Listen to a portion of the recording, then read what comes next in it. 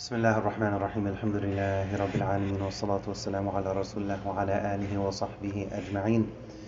When we look at the greatest ayah in the Quran as it relates to Ayatul Kursi, and we look at what immediately precedes it, we find the importance of charity. Allah tells us, Allah says, "O you who believe, give charity in preparation for tomorrow, in preparation for the Day of Judgment." So before the single greatest ayah in the Quran, this is what Allah says immediately preceding it, right before it.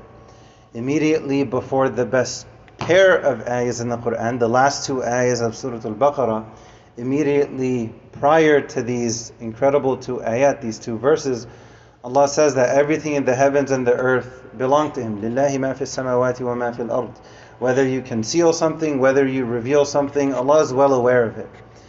When we look at what precedes the best trio of ayat, the best three ayat when they're coupled together, so as a standalone ayah, Ayatul Kursi, the best pair of ayahs, the last two ayahs of Surah Al-Baqarah, and then the best three ayahs as a package, you could say, are the last three ayahs of Surah Al-Hashr, in which within just these three ayat, Allah mentions over a dozen of His names. هو الله الذي لا إله إلا هو عالم الغيب والشهادة هو الرحمن الرحيم, until the end of the surah. What does Allah say immediately prior to this though? If we look at the few ayat immediately before this, Allah addresses the believers. Allah says, "O you who believe, prepare for tomorrow. Prepare for tomorrow. Prepare your hearts for tomorrow. اتقوا الله ولتنظر نفس ما قدمت لغد." Allah says, "O you who believe, have taqwa of Allah." The main thing that we're reminded of time and time again in the Quran is have taqwa of Allah. Have taqwa. So it brings us back down to earth. Live your faith. Live your faith. Have your faith. Feel your faith, but then live it as well. So Allah says, "O you who believe, have taqwa of Allah and look at what you've prepared for tomorrow and have taqwa of Allah." So having taqwa of Allah is mentioned before preparation for tomorrow, and then also after Allah mentions preparation for tomorrow. And then Allah concludes the ayah by saying that He is well aware of everything that we do. Then Allah tells us, don't be like those. They turned away from Allah. They forgot Allah. And this can be understood in two ways. One is a type of fading away of forgetting about Allah. They get busy, and then their relationship with Allah erodes and deteriorates consistently to the point they get to a point where they've completely forgotten Allah.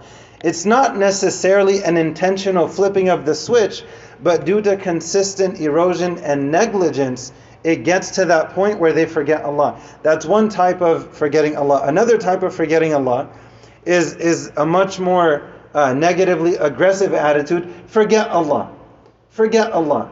So it's like flipping a switch. Who cares about this? So that one is even worse. They're both bad, but that one is even worse. Allah is warning us of both of these at the same time. Don't be like those. وَلَا تَكُونُوا كَالَّذِينَ نَسُوا اللَّهَ فَأَنْسَاهُمْ أَنفُسَهُمْ. Don't be like those who turned away from Allah. They forgot Allah. Whether it was immediately, whether it was gradually over time, regardless of the details, don't do that. Allah is warning us of this. If we do that, then in reality, we're forgetting about ourselves. We're forgetting about the akhirah version of ourselves. There are definitely consequences in this life. وَمَنْ أَعْرَضَ عَنْ ذِكْرِي فَإِنَّ لَهُ مَعِيشَةً ضَنْكًا وَنَحْشُرُهُ يَوْمَ الْقِيَامَةِ أَعْمَى. There's a constriction that occurs in the chest, in the heart of the person in this life when they turn away from Allah, and then it's much worse in the next life. So Allah is telling us, don't be like those who went down that path. Don't go down that path. Don't turn away from Allah over time. Don't turn away from Allah, like that flipping of a switch example. Don't be like that. Because by doing so, a person is actually neglecting themselves. And then Allah says, لا يستوي أصحاب النار وأصحاب الجنة. The people of the fire and the people of paradise, they're not the same. They're not the same. أصحاب الجنة هم الفائزون. Then what does Allah say immediately after talking about the people of Jannah?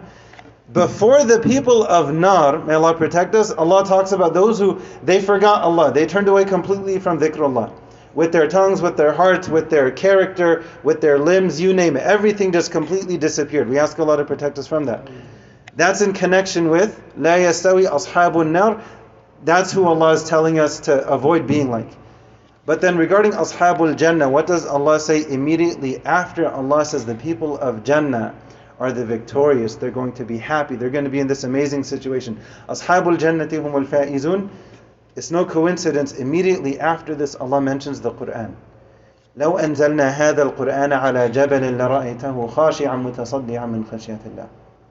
So if I really want to put in work to show Allah that I care, the Prophet taught us that no one enters Jannah by their actions, it's by Allah's mercy. Even you, Ya Rasulullah, even me. So a person may wonder, why should I put forth action? To show Allah that I care. It's not that I'm deserving of it, but I'm showing Him that I care about wanting to go there. And think of it like it may cost $1 billion to get there. I have like 99 cents. But I'm showing Allah that I care. I'm trying with what I can. And what's one of the best things that I can do to show Allah that I at least care?